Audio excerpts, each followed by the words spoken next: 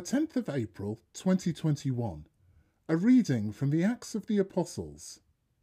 We cannot promise to stop proclaiming what we have seen and heard. The rulers, elders and scribes were astonished at the assurance shown by Peter and John, considering they were uneducated laymen, and they recognized them as associates of Jesus. But when they saw the man who had been cured standing by their side, they could find no answer.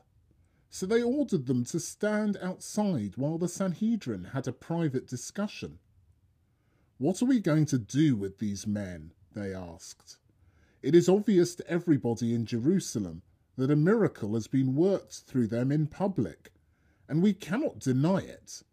But to stop the whole thing spreading any further among the people, let us caution them never to speak to anyone in this name again." So they called them in and gave them a warning, on no account to make statements or teach in the name of Jesus. But Peter and John retorted, "You must judge whether in God's eyes it is right to listen to you and not to God.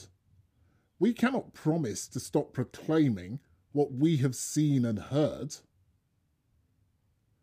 The court repeated the warnings and then released them.